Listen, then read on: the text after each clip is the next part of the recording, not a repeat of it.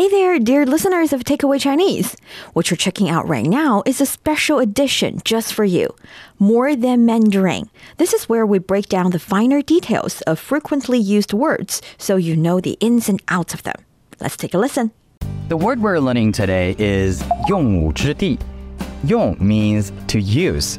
武 means military force or kung fu. 之 is similar to 的. It is a formal word used to indicate an attributive relation between two words. 地 means place. 用武之地, a place where you can demonstrate your martial arts skills. Not so literally. Originally, it referred to a place that is suitable for combat. Now, it often means a place where one can put to use their skills and expertise. For example, 新的岗位让她的管理才能有了用武之地. The new position provided her with a platform to demonstrate her management skills. For individuals, realizing one's dreams requires finding a platform that empowers them to maximize their potential. For a country, building a platform for talent to showcase their skills is critical for driving national development.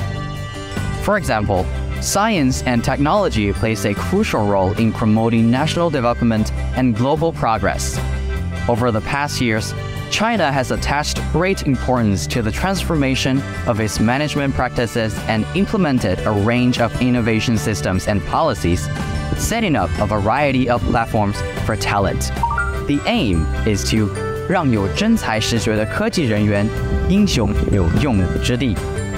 Allow personnel in science and technology with real talents to fully use their skills.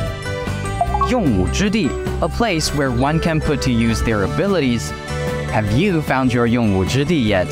Where is your 用武之地? Welcome to share with us.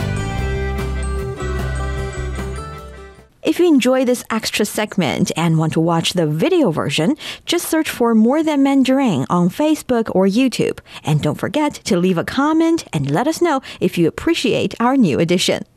See you next time.